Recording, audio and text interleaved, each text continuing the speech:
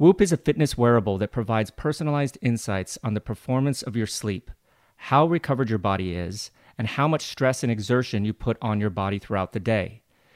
Each day when you get up, Whoop gives you a recovery score based on your sleep, resting heart rate, and heart rate variability that can be used as an indicator for how to approach your day. The app has built-in features like Strain Coach, which gives you target exertion goals to work out optimally at your body's recovery level. Whoop automatically detects and categorizes your activity, so there's no need to start and stop your workout. You can analyze your heart rate throughout the entirety of your workout and also track your calories burned, max heart rate, and average heart rate. It's the perfect way to train. The app also has a built-in sleep coach, which lets you know how much sleep you should be getting based on your expected activity level for the following day. So you can wake up and be recovered based on your performance goals. Whoop is offering 15% off with the code VELONEWS at checkout. Go to Whoop, WHOOP.com and enter VELONEWS at the checkout to save 15%. Sleep better, recover faster, and train smarter. Optimize your performance with Whoop today.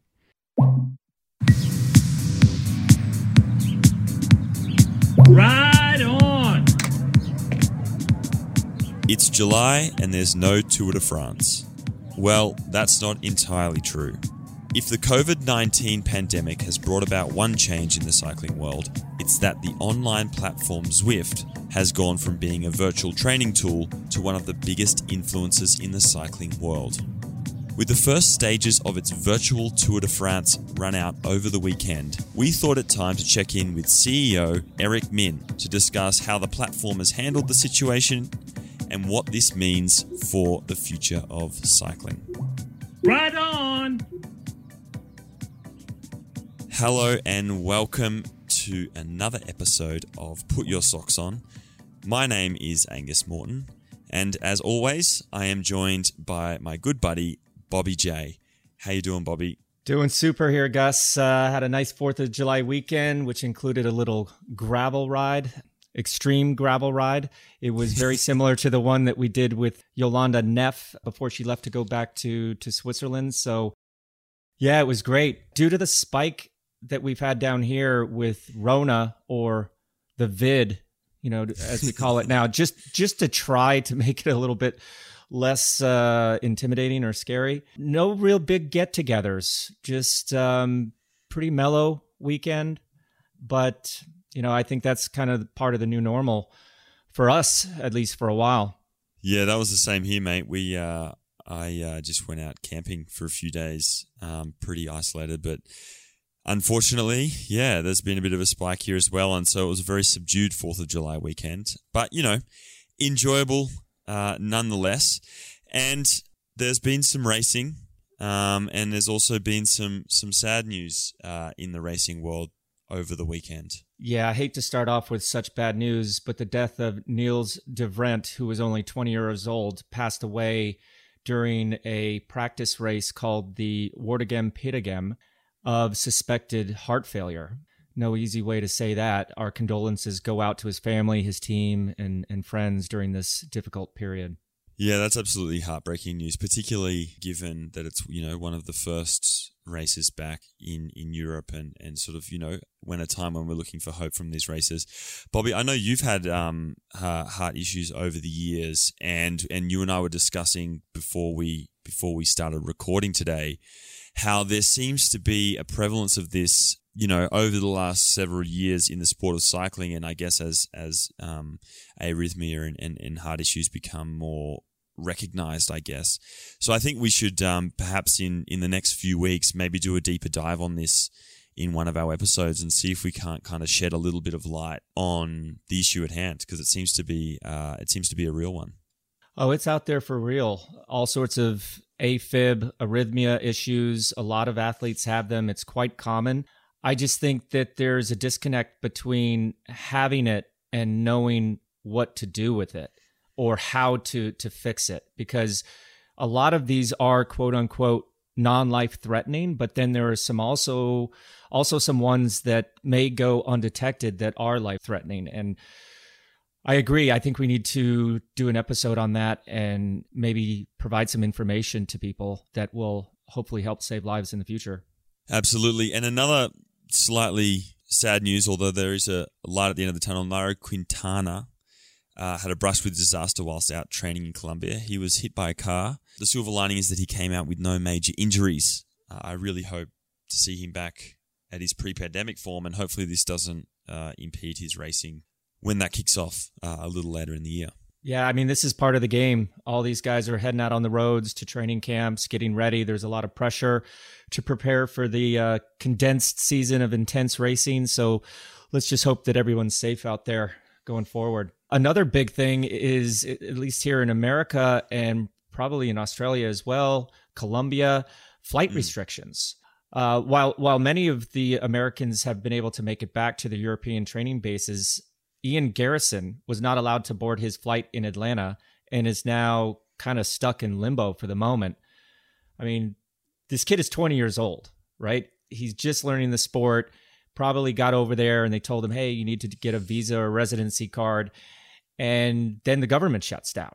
And then the COVID pandemic hits. Like, there's so many things that probably got in the way of his workflow to get this done. But let's just hope that he and others that are maybe in similar situations can find a solution to this quickly and get back over to Europe to start racing. It's a positive news, Bobby, and it's July, the Tour de France.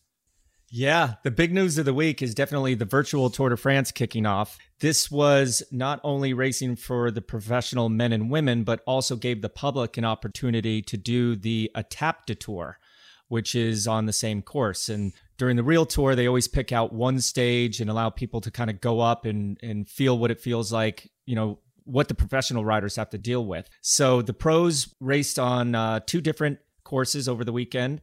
They'll continue to do that for the next 2 weeks.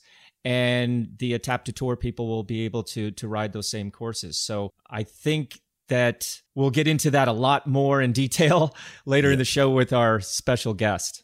Yeah, so the first stage for the women was won by April Tassi with a perfectly timed sprint. Another notable performance, world time trial champion Chloe Dygert was in 4th.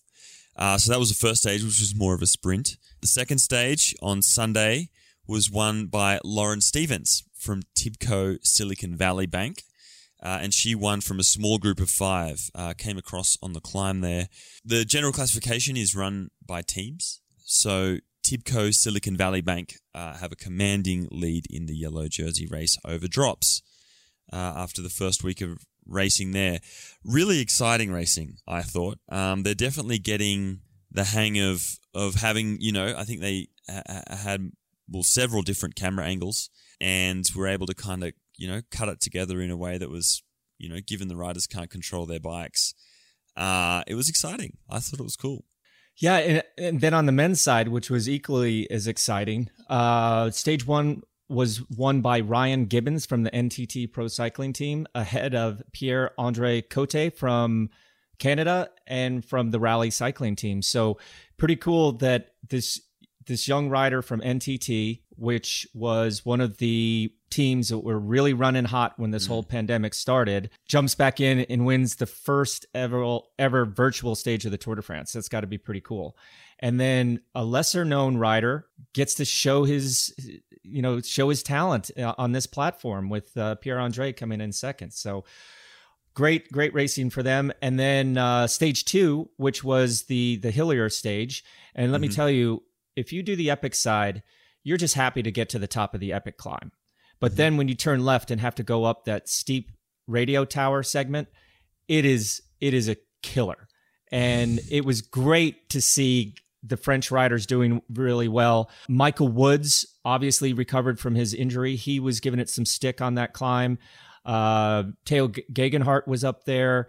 Rigoberto Urán, and remember, those 2 guys are doing it at altitude. At least I believe they're doing it at altitude with Rigoberto in Colombia and Theo up in Andorra. That select group, you need to know what you're doing with those power-ups, and Julien Bernard used his power-up to perfection. and gave his team Trek Segafredo, another team that was really hot going into this whole pandemic, the win, just ahead of Freddie Ovett, who definitely has a lot more experience than a lot of these guys on the Zwift platform. But Team NTT Pro Cycling keeps the yellow jersey and looking really strong heading into the next weekend. Yeah, that will be exciting. I'm excited to see how next week plays out, and yeah, I think everyone should tune in if they haven't, just to see what a virtual version of the Tour de France looks like.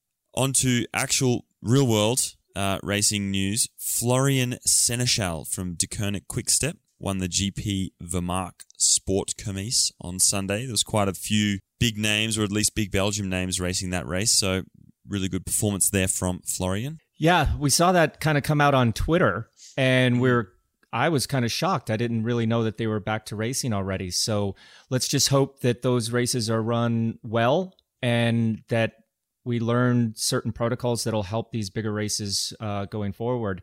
And there was also a time trial by down in Portugal, which was won by Rui Costa, who also had a very strong start to the season. So, we discussed this in a couple podcasts before. If you started this whole pandemic lockdown situation with good form, you're going to have a lot better morale than the guys that were maybe struggling. So it'll be really interesting to see, once these guys do hit the road, who's going to be hot and who's going to be not. But so far, it's pretty much the same teams on the front.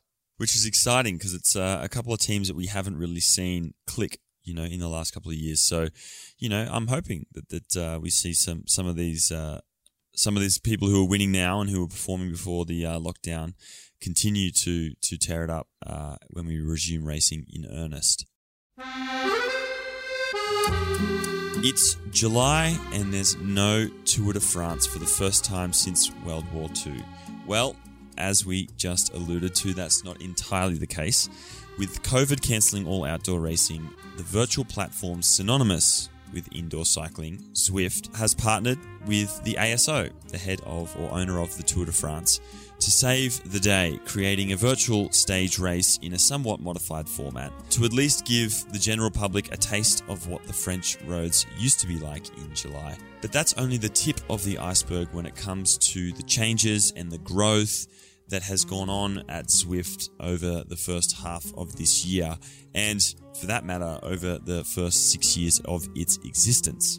With the first two stages of the virtual Tour de France completed over the weekend, we thought it would be a perfect time to sit down with Zwift co-founder and CEO Eric Min to see and hear how Zwift has been influenced by the lockdown, their partnership with the ASO, the UCI, the riders, and the teams, as well as the future of their platform. We also discussed their goal of getting more people active and engaged with new emerging cycling communities, running communities, and soon-to-be rowing communities.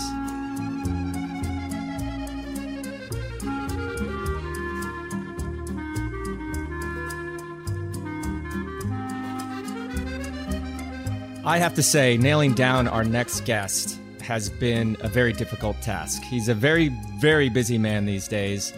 But finally, welcome to PYSO, CEO and co-founder of Zwift, Eric Min. Thanks, Bobby. Sorry that it's been difficult. It's been crazy times during this pandemic period for us. Oh, absolutely. I totally understand. But there's just so much to talk about. We could go on for hours. But yeah, it's pretty interesting. Back in the 90s, I used to have a pair of rollerblades, and I called it rollerblading, and everybody called it rollerblading.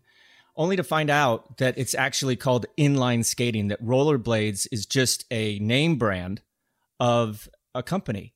But you guys are kind of in that same situation now. You guys are now the verb for indoor training. Like people, hey, are you going to go Zwifting today? Are you going to Zwift? Are you a Zwifter? Do you want to get on Zwifty? What has helped you get to that position in the cycling industry? Can you point to any little critical pivot points that cemented your success? Well, I think it probably starts with the name. And that name was carefully selected. And, when you come up with a name for a company, because before we started this company, we set it up as Unreal Sports. And it competed with Unreal Engine, which is a gaming engine that Epic owns. So we said, okay, you know what, we probably should go and rebrand. And so we went through an exercise and came up with a synthetic name that kind of represented the future of the brand that we wanted to create. Of course, when you need to, is the URL available, right? Does anyone have the trademark to this? We went through this whole process, and I think we really nailed it with the branding of Zwift. And it went through a couple of iterations. I don't know if you remember the original logo. It was very symmetrical, Z. And we thought we needed to freshen that up and made it a little bit fatter. And you wouldn't believe the outcry from the community when we changed the logo. But then after 2 weeks, everyone got used to it and actually loved it. And then you look at the old logo, and it's not that interesting anymore. But like branding, logo, these are all things that are super important. And then from there, you just keep investing in the brand. And then, I think through all the content that we've created and invested in, Zwifting is now become part of our language, at least within the cycling culture, which is pretty cool to see. It is somewhat unique. Yeah, we're pretty happy about that. So what was the time frame that you're talking about there? Because we met each other in 2014 when I was up in London for David Miller's retirement party. But like, when did you start thinking about the URL, the name? How much earlier? So it was January of 2014. We set up shop. March of 2014, we set up the company. It was still called Unreal Sports. And when we launched, so it was over the summer of 2014, we came up with Zwift. And then, of course, we launched in September of 2014, just a month before we connected in London. So that was the beginning of, the building of this brand. I mean, that was the early days. So that was the first time most people learned about Zwift, was September 2014. Yeah, so it's been, nearly 6 years, and it takes a while to build that brand and that awareness. But I think we've done an okay job of just protecting that brand and investing in the brand. The brand has, at least my marketing guys are telling me it has a lot of value. I can imagine. Yeah, I definitely remember back in the early days, there was just one course, and I think it was the hilly loop in one direction. And then it was a game changer when you guys were able to flip it around and do it the other way. But so much happened so quickly at that period. And there was some early believers in the system. There was some naysayers in the system. But like, what were some of those pivotal things that happened, maybe from the organic level, that allowed you guys to get that kind of momentum going? Because, when there were just bots on the system and just a couple hundred people, it was like, where's this going? But like, I saw the potential in it. You obviously saw the potential in it. But what were those stepping stones to getting to where you are today? Yeah, I remember when we had the 5 kilometer track or 3 mile track around the original Jarvis Island. And it was just, when you go towards the hill, we had some snow. It was nice, beautiful visuals, but there was nothing there other than just the track. So I remember speaking to my co-founder, John Mayfield, say, look, cyclists like to chase carrots. We have to have jerseys on offer all the time. So let's create 3 segments, one for the fastest sprinter, another one for the fastest climber, and another one for the fastest lap.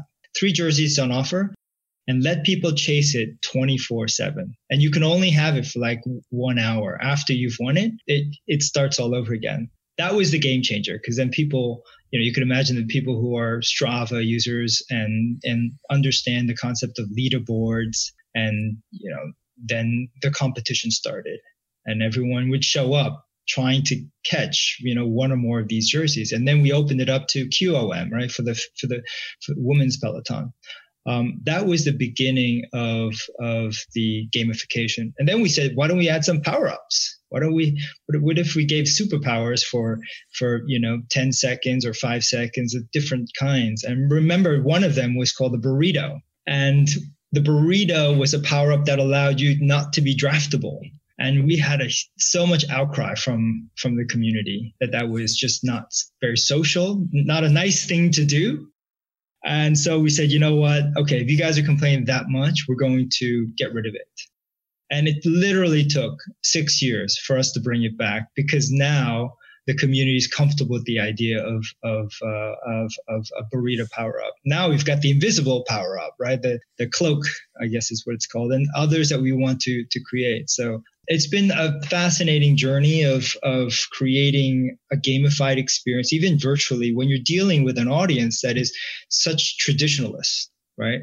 So we've taken baby steps, but now I think if you took away all the gamification in the game, it would just be boring. And it's taken us 6 years to get to a point like of course we would have gamification and these special power-ups. We even went to ASO, asked the professionals, do you want these events to have power-ups or not? They overwhelmingly said, yes, we want power-ups, because why wouldn't you want to have a gift of an arrow power-up? Ahead of a sprint. It's a freebie.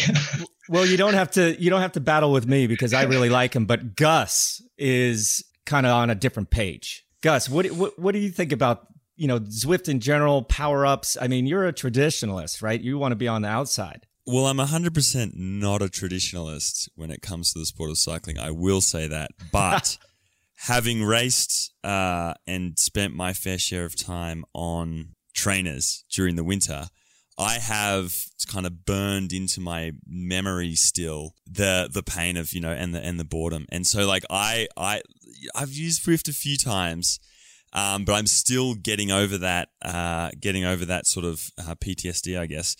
I'm interested to know, like, how are you kind of capturing the old salty dogs like myself who can't bring themselves to get on board with the platform necessarily wholeheartedly? Peer pressure. Because right. eventually, Gus, the party's going to be somewhere else, and you need to go where the party is. And you know what? To be honest, Bobby has been applying a little bit of peer pressure, and several times during the lockdown, I have found myself on Zwift. And I must say, I'm a huge fan of the platform, despite not necessarily being as an avid user of it. And one of the things that I really love about it is the barriers to the sport of cycling. There are a lot, right? Particularly to the top. The cost, Eurocentric nature, discrimination, the tradition. And I think Zwift has provided perhaps maybe the most egalitarian platform ever in the sport of cycling in terms of, I know you have the Zwift Academy as an example. There's a program out of East Africa called Team Armani who I've, sort of become familiar with and they have been able to use Zwift to essentially showcase the talent of their athletes on an international stage at 100th of the cost that it would be for them to set up a team and send it to Europe. I'm interested to hear your thoughts on this, as if it's something you predicted, but then also too, like, is this an example of many programs using Zwift to kind of further uplift and center disadvantaged and minority user groups or geographically isolated groups? Yeah, so I talk about how Zwift is democratizing sport. And when I say sport, I can't think of another athletic activity, a sport that you could do from the comfort of your home and compete with the best, competitors around the world. Tour de France being just one example of that. So I think in terms of access, affordability, it checks all the boxes. So we're super excited about that opportunity. But in terms of your question of like, how do we make this available to more people? The first thing is that we give away Zwift to kids. Under 16, Zwift is for free. And we have tens of thousands of kids on Zwift. And I think that's an important thing that we need to continue to support because we don't want to have the barriers. Of course, you still need the hardware to get onto Zwift, but we're making at least the subscription available to children. And, in the hope that eventually they will have earnings and they will be able to pay for a subscription. But in terms of like how we can reach different geographies, I think that's a perfect example of, federations or teams using the platform to seek out talent. And I think Zwift Academy is probably the beacon for that, but we hear about these programs all over the world. I just found out, and Jumbo Visma team never contacted me, but they're going around looking for talent in the Netherlands using our platform, which is great. You don't need to ask Zwift. You can set that up yourself. And so there are tons of programs like this already happening on small scale and others much larger scale. We've, I think we have so many inbound requests from federations, cycling federations, wanting to partner with us and host the national championships and use our platform as a talent identification program. So now we're, investing in tools so that all of these programs could be set up on a self-service basis, because we just can't service all these inbound requests it's just too many requests. So we're investing in tools so that the community and federations and institutions can take advantage of the platform in ways that, they can manage on their own. As I think about 10 years down the road, I think you will find a future Tour de France winner from our platform. It's not far-fetched, because when it's about numbers, right? You cast the net pretty wide, and guess what? You're going to find some interesting athletes. And to think that cycling has the best athletes in the world is just not correct. There are incredible athletes in so many other sports. And so we want to make the sport super accessible, super easy for those athletes. And whether it's running or rowing, we're already seeing the crossover from triathlons. And so they're just football players. I think some of these, who is the Evenepoel is a former footballer, an incredible cyclist. You wouldn't think that there'd be such a nice crossover, but just goes to show one data point of how incredible these athletes are in other sports. So, absolutely. We want the sport to be accessible. We think the platform is a way to get more people into the sport of cycling. There's nothing wrong with starting the sport of cycling in a safe environment, which could be as competitive as you want, all from indoors. And eventually you graduate to, maybe a velodrome or the dirt, and then eventually to the road. I think it is very common to hear about people crashing or getting hit by cars. Those are real concerns of cyclists and parents. So I think if we create more opportunities for people to get that dose of cycling, even if it's indoors, I think it's good for the sport.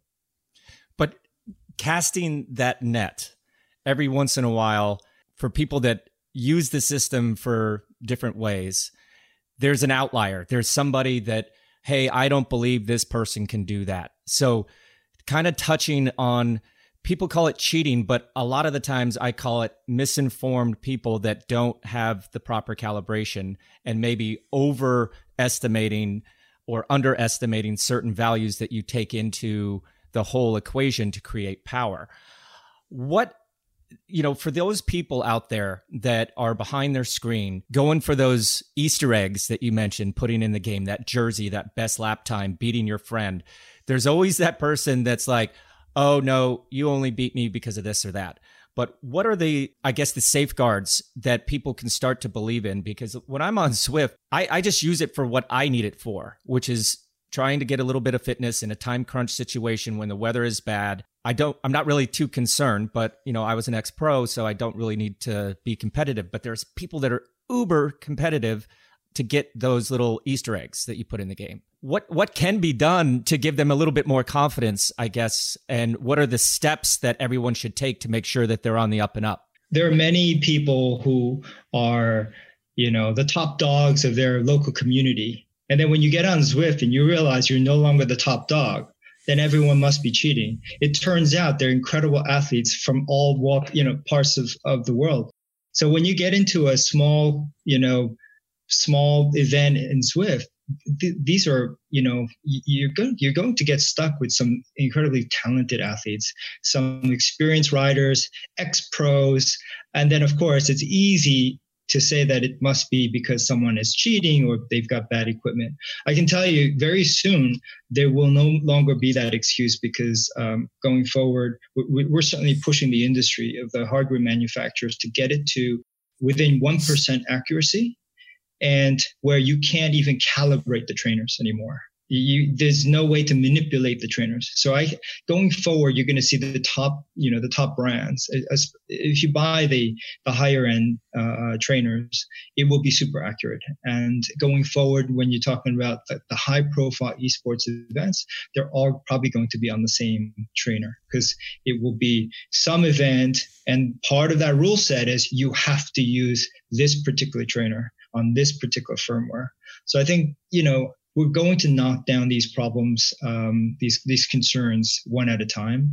But the trainer is the most obvious one. Then you've got the weight issue, right? And I think there are ways for us to verify. It's cumbersome, but the community is already doing that, which is you take a video of yourself weighing yourself with on a scale. And I think that works reasonably well. It's just not, it's a little bit clumsy. And then what's really left? There's the traditional anti-doping controls that you have to do, right? Well, leave that to the federations to worry about. And then I think we're getting there. We're getting pretty far in terms of there's also mechanical doping, but even that, we've got algorithms that we know we can build algorithms to catch, what is humanly possible and what's not, and can tell, unless you've got a simulator that can really simulate a human being, you'll be able to even catch someone who's got a mechanical, device enhancing the performance. I think we'll get there. It's just not going to happen overnight. But the most important thing, I think, is, having the professionals compete with one another is helping to just gain general acceptance that this is a platform that can showcase even the most competitive riders. But we have some ways to go. Absolutely. It's not going to happen overnight. And guess what? If you want this to be accessible to the masses where $300 trainers going to work, you're going to have to relax some of these rules. And this is on us to create classifications. It might be by trainer category and the level of accuracy.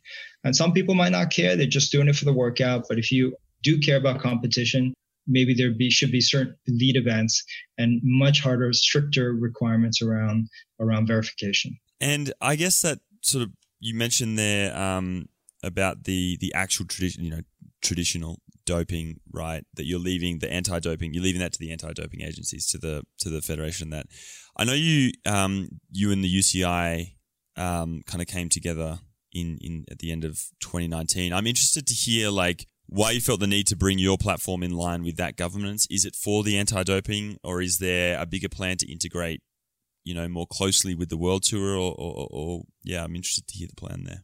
Two reasons. One is for us to further Zwift as a sport. I think it's much easier for us to progress as a discipline within an existing infrastructure of the cycling governing body. And that's the strategy that we're taking versus creating a whole new sport and trying to establish it. It's a lot more work and more resources would need to go into it. The second is that there's infrastructure that they have that we can leverage. For example, licenses, the biological passport, the calendar even, right? Being able to slide in to a calendar and having access to those riders. Leveraging the federations and the distribution that brings to Zwift as a business. I think, and guess what? Those are potential customers as well. So for many reasons, it just makes sense for us to align there. But I think David Lepartien coincidentally happens to chair and David Lepartien is the current president of the UCI. He chairs the esports committee for the Olympic movement.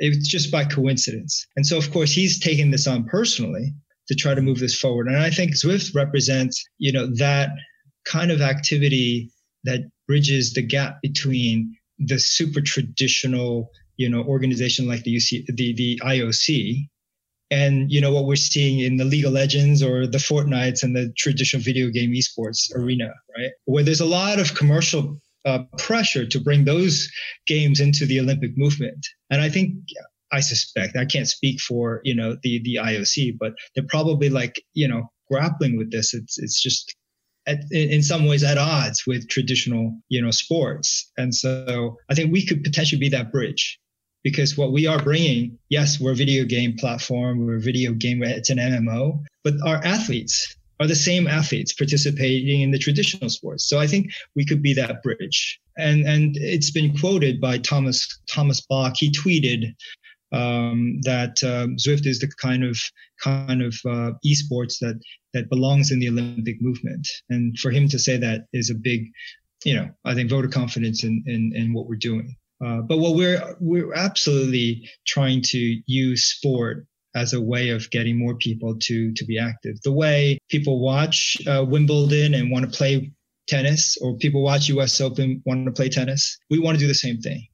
Watch the best players, compete on Zwift. And then we want to inspire you to get on Zwift and be active. So we're kind of using the sports strategy to get more people engaged with our service, because ultimately our mission as a business and as a company is to just get people to get moving, right? To get them inspired with sports and gamification to integrate fitness into their lives. And that's ultimately what we're about. We just have chosen this content strategy to do that.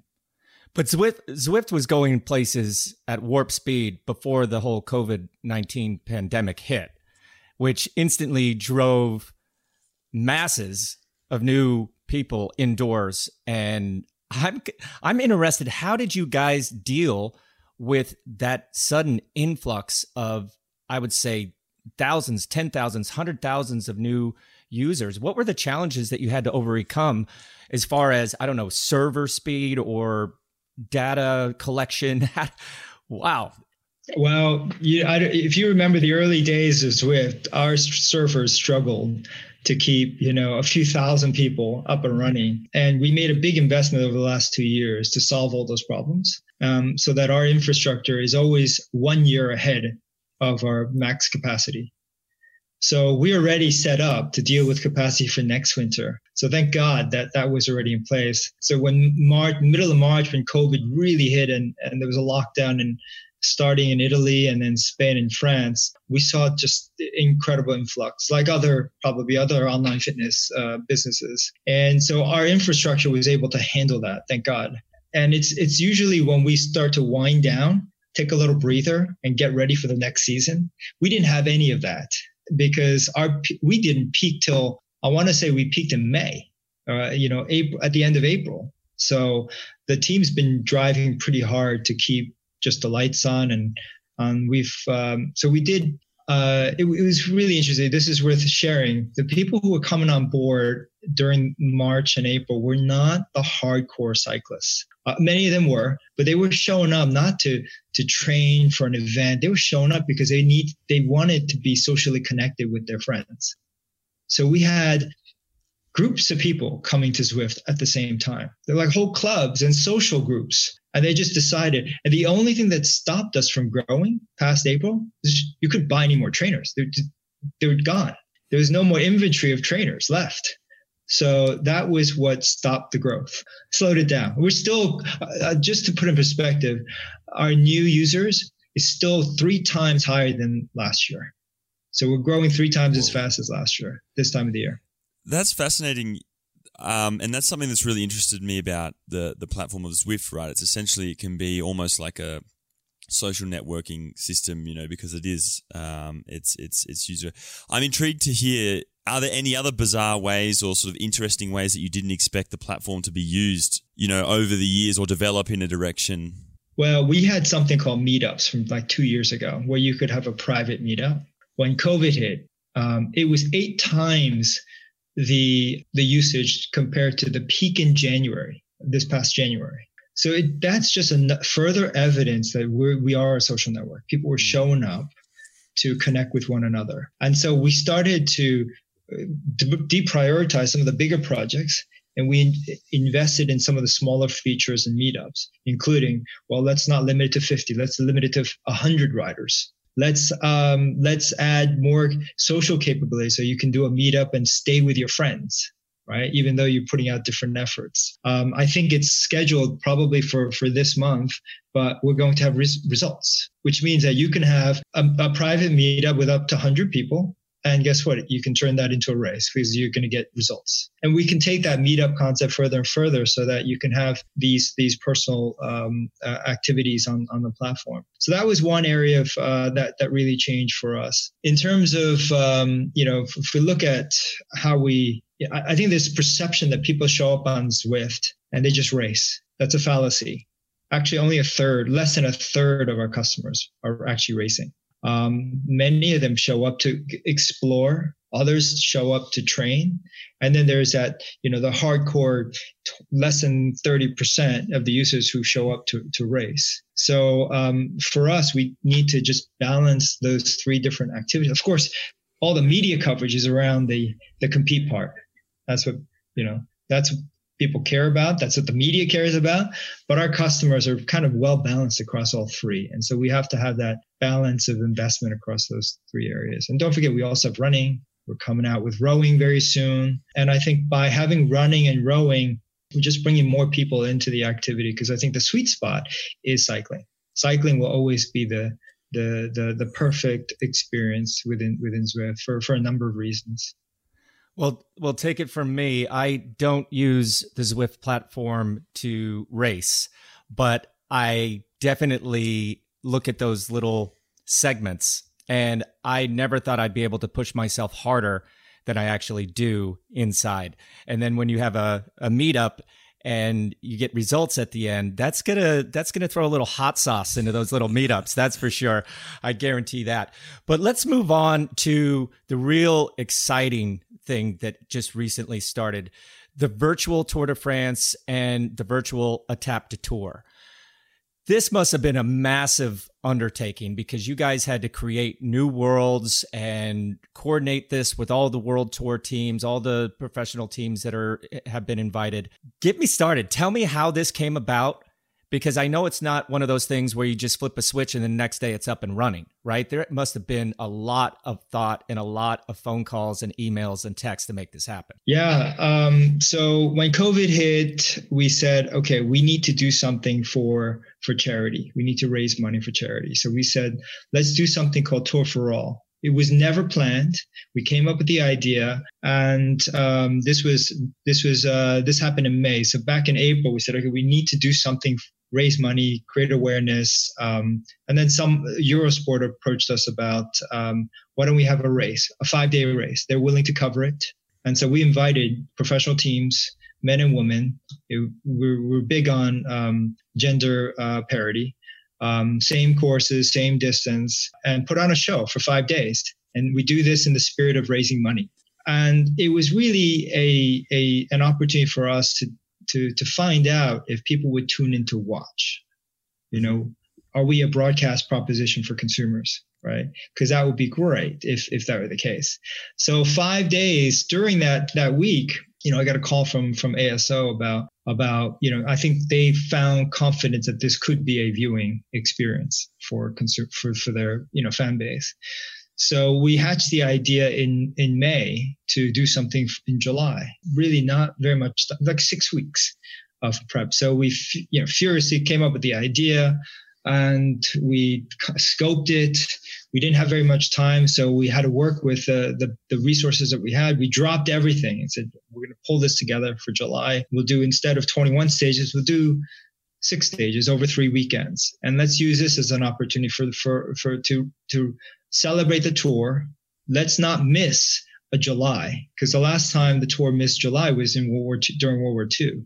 So I think there was a real push to keep the tour alive, even if it was virtually, and celebrate and raise money for charity.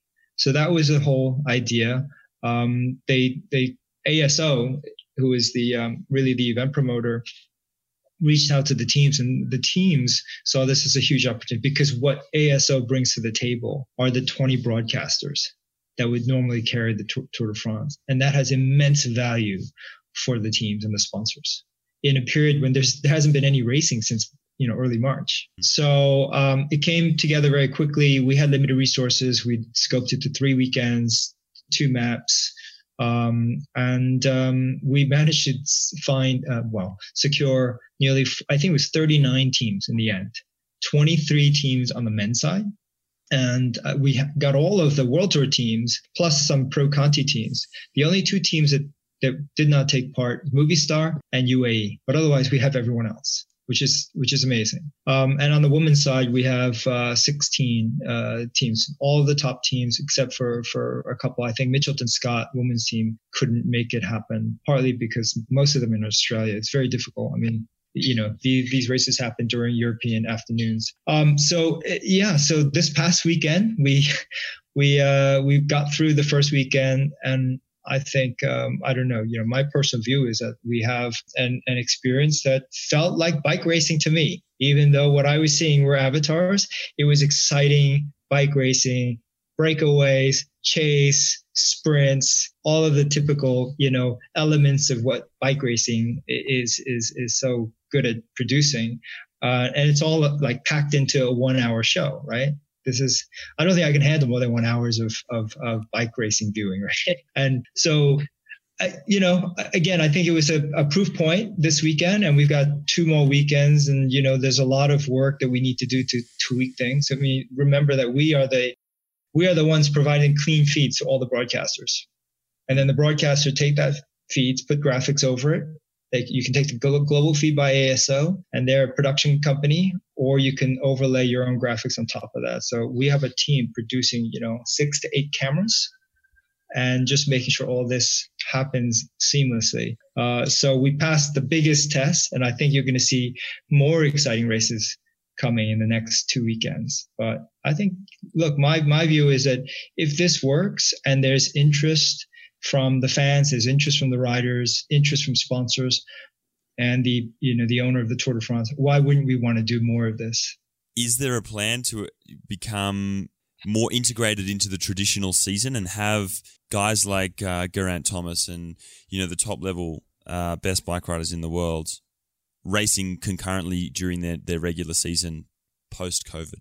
I think it's going to be driven by, what do the sponsors want? What do the teams want? It's got to be led commercially. Like if it all makes sense commercially, why wouldn't you do it? I think the riders are really engaged. If you look at the winners from this past weekend, they felt like they win. A win is a win. I don't care where it is, because it's about who you're competing with, right? And so they beat legitimate riders. To them, it's just as valuable. And particularly on the women's side, women's peloton, which haven't seen the Tour de France since 1984. It's been 36 years. So this is huge. They're getting more coverage from the virtual Tour de France than any race ever. This is their moment. This is their big moment, really. And Mitchelton Scott told me back for the Tour for All, the coverage that we were producing on Eurosport, they were getting more coverage from that than from Paris-Nice. I was definitely one of those people. I couldn't do it on Saturday, but I watched yesterday, Sunday, the second stage, and I have to say it was exciting. And I had a few friends on text messages, and I'm saying, "Are you guys watching this?" We actually even postponed our outdoor ride to watch both the women, the final of the women's and the men's race. And for me, okay, we've always talked about how do we make cycling more interesting? Do we really want to watch 6 hours of these guys just rolling along, or do we just kind of want to get down to brass tacks? And the women's race was about 45 minutes. The men's race was about 41. And like you just mentioned, that was kind of enough for me. Like I saw what I wanted to see. And the way that you gave the riders their own jersey and a bib number, instead of saying, "Hey, who's that?" you could actually, from the camera angles, see the person. So you were much more involved. And then the announcers did a fantastic job, because that's the hard thing when you're, on Zwift yourself, doing it. You don't know really what's going on, but they're adding a certain sense of excitement. And afterwards, one of my friends that is probably the hardest guy to get kind of involved with it, because he's such a traditionalist, and that's George Hincapie. He's like, "Man, I use Zwift, but at the same time, like, that doesn't make a bike racer. Like, you got to know how to handle your bike. You got to know how to fuel correctly, et cetera, et cetera." I'm like, "Yeah, but this is all we've got right now." And he even admitted to me when we went riding after the race was over, "Hey, that was pretty good. That was pretty exciting." So you're making some inroads. You're making some progress, Eric. That's for sure. And to me, watching the races and the gamification, like you said, that's part of it. And a guy like Freddie Ovett is, a young rider, very, very talented. He's actually guest riding for the one of the teams, Israel Startup Nation, and he almost won yesterday. This is an experienced Zwifter. But what I saw that was so interesting to me was that there were so many French riders in the front group. And I didn't really expect these guys to take it as serious as they did. So my hat goes off to those guys. Very seriously. And you got to remember, anytime being a French rider, anytime the Tour de France is mentioned, these guys just click it into a totally different gear. You know, they've been kind of like middle of the pack, and then Tour de France comes around and they're everywhere. And yesterday it was the same thing. And to see Julian Bernard just clip poor Freddie Ovett there at the end, everybody using a power up. These guys are learning the gamification of the system. And that's what people have to realize, is that it is a game and you do have to think tactics. So if you think it's just power, you know, power is a big part of it, let's be honest, but using those power ups at the right time, going into the aero tuck and just being able to get your heart rate just a few beats lower before you hit that next hill. It's all part of it. And to me, it was great. And I'm glad it was only 45 minutes because I don't want to stand there for 6 hours, but I got my little hit of competition. Yeah, I thought the women's racing was even more exciting, right? Because you had the two climbers, they had the lead, or the three up. So two climbers, American bridges up to the two climbers on the downhill. And then there was a pack of like three others, including Lauren Stevens, who eventually, you know, came together in the final 3K. But she had a teammate up the road, which means she didn't have to chase. She let the other riders do the chasing. It's just like, you know, your typical bike racing. And then, of course, when you come into the final sprint, she had a teammate. She could sit there and rest for the sprint. I couldn't think of for the first weekend, better winners from, you know, US on the women's side and a Frenchman on the men's side. I think it's super exciting in terms of like where we want to see a lot of interest come from. So it was just a fabulous weekend of racing. And I do think the riders are taking this very, very seriously. You saw G was putting out some pretty big effort. And unfortunately he didn't make the final split, but he put out some incredible numbers. I was just wondering, like, how he's at the front and he's dropping Matthew Van der Poel at the back. And, you know, and I'm just thinking, is G putting out that much more power than Matthew Van der Poel? Because the weight difference is only like 3 kilograms between those two. But yeah, Thomas Geraint was putting out more watts. And so that's the other thing about Zwift, is like just having access to all that telemetry is super exciting. And this is where the parallels with traditional esports and Zwift is fascinating, because we are all playing the same game. We understand the effort that goes into producing that kind of, you know, performance. And you have just this incredible, you know, incredible respect for these riders, especially the women. Those numbers that they are producing is just out of this world. So yeah, I think it's meant to inspire people like me who, you know, understand and respect that and want me to do more of this. So yeah, this is all content at the end of the day for us. It's sport content and inspiration for the rest of us. So outside of the racing, you also had the Tap to Tour social ride, which definitely, knowing fellow Zwifters, they would turn into a race as well. How'd that go? Yeah, I was just looking at the numbers. We had about 80, almost 90,000 signups this weekend.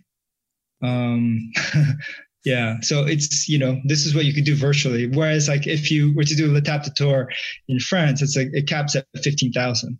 That's just the first weekend. So we have 2 more weekends to go. It's great. I think when you just ride around Zwift, that's one thing. It's great.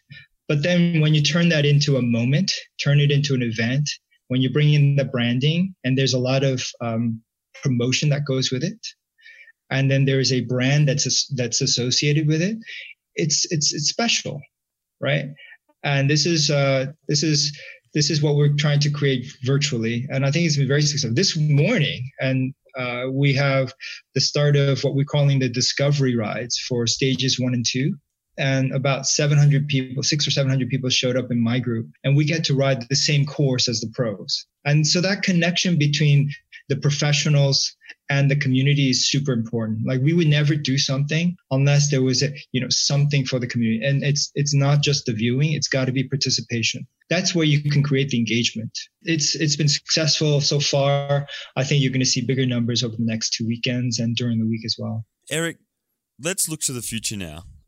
Before we wrap this up, what are the challenges facing Zwift? And what are some of the, I guess, exciting developments that we can expect, or some areas that you're wanting to push into in the future? Well, I think we're going to push in both directions. We're going to keep pushing on the sporting side, but we'll also start pushing down to a broader market. So those who might be a tennis player, we want them to evaluate Zwift. We want them to consider Zwift. Or if you're a skier, anyone who are into sports of some kind, I think Zwift should be that experience for you. And then keep pushing on the sporting side. I think there are huge opportunities around creating esports leagues.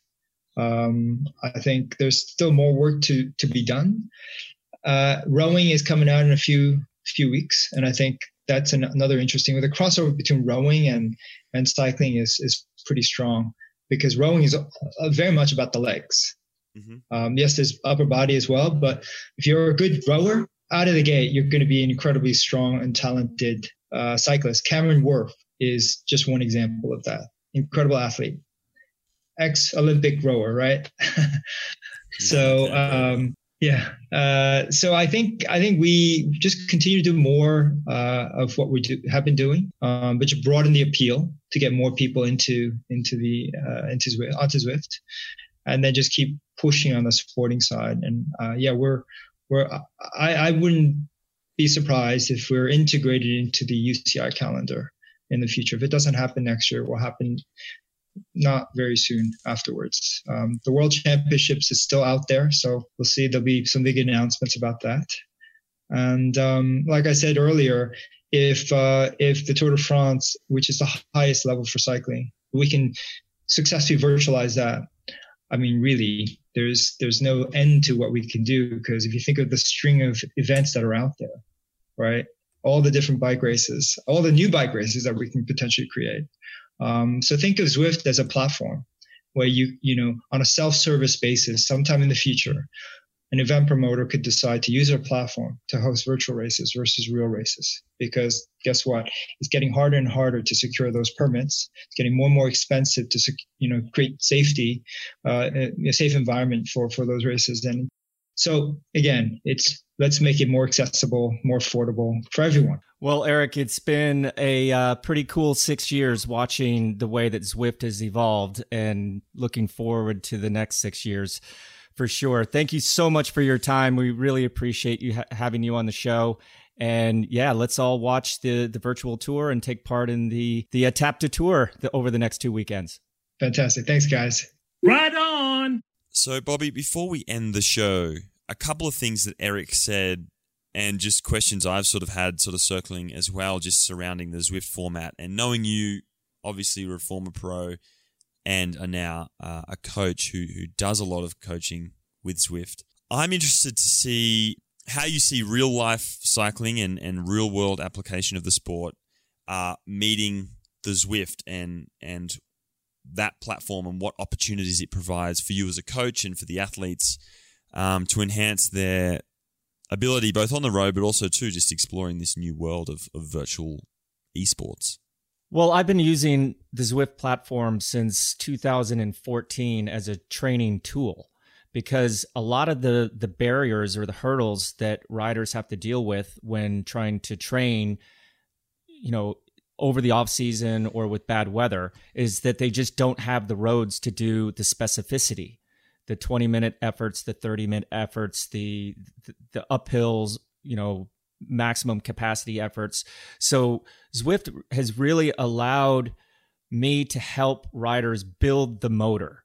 And I know there's a lot more that goes into the sport than just building the motor. You still have to learn how to handle your bike. You still have to have a good tactical sense. You still have to be able to make decisions on the fly. But this really takes out a lot of the excuses of, hey, it was raining outside or it was too cold outside. I don't have that sort of climb. I don't have that segment. And now riders are able to do the work.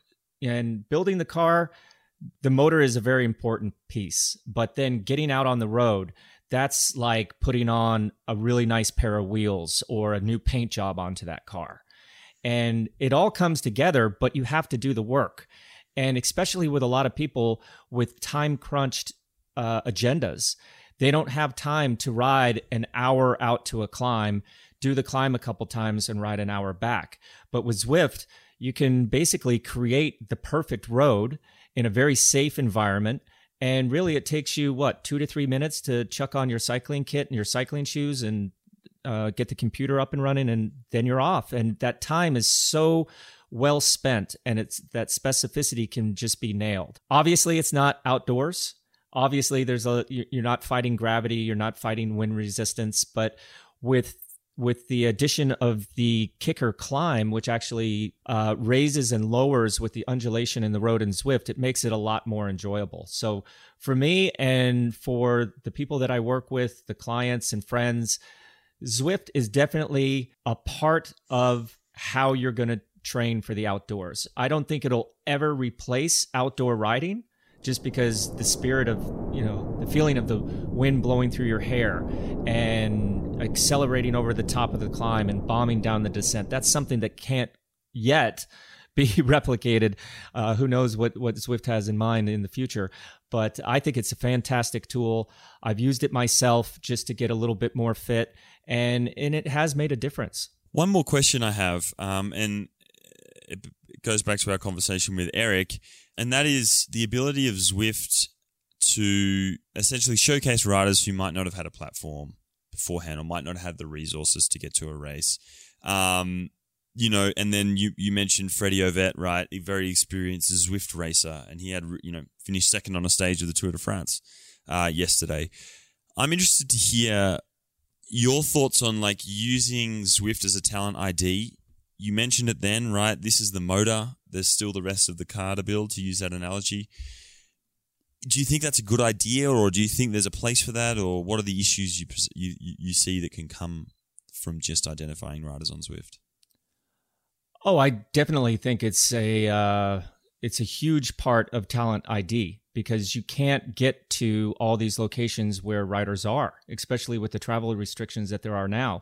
But if you can get an idea of the size of the rider's motor, that kind of narrows your search down to the people that you really want to concentrate on. So it also gives, instead of sending out a resume or an email, which may get lost in the mail, may get lost in the inbox, you can actually send them your power file from a Zwift event. And that's going to raise some eyebrows. And I know that teams are using it already. But yes, that's not the whole enchilada.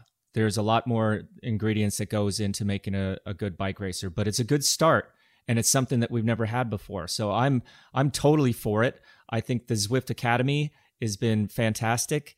There's a lot of other platforms that are using, online racing or riding testing as a way of defining what rider they want to look at. And in this day and age, with all the technology we have around us, why not? It's a great platform. Okay, everyone, that's it. That's all we have time for this week. I hope you enjoyed this very informative episode with Eric Min. And thank you again, Eric, for joining us. Remember, you can always find our past episodes as well as a ton of other fantastic cycling journalism over at velonews.com. We're on Apple Podcasts, SoundCloud, Spotify. Just search for Put Your Socks On or PYSO, PYSO. Please continue to show your support by subscribing, and please spread the word by telling your friends. This episode was produced by Bobby J and myself, edited by Eddie Rogers.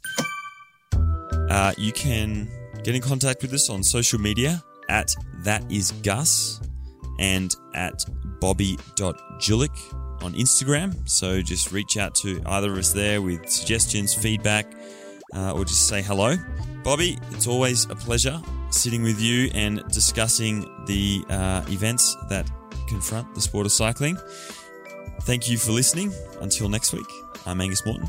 And I'm Bobby Julich. Remember to stay safe, stay sane, stay calm, and don't forget to put your socks on.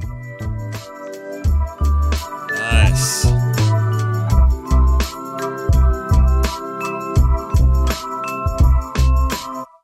Whoop is a fitness wearable that provides personalized insights on the performance of your sleep, how recovered your body is, and how much stress and exertion you put on your body throughout the day.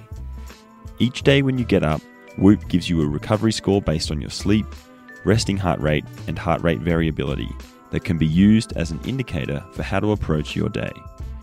The app has built-in features like Strain Coach, which gives you target exertion goals to work out optimally at your body's recovery level. Whoop automatically detects and categorizes your activity so there's no need to start and stop your workout. You can analyze your heart rate throughout the entirety of your workout and also track your calories burned, max heart rate, and average heart rate. It's the perfect way to train. The app also has a built-in sleep coach, which lets you know how much sleep you should be getting based on your expected activity level for the following day. So you can wake up and be recovered based on your performance goals. Whoop is offering 15% off with the code VELONEWS at checkout. Go to Whoop, WHOOP.com and enter VELONEWS at the checkout to save 15%. Sleep better, recover faster, and train smarter. Optimize your performance with Whoop today.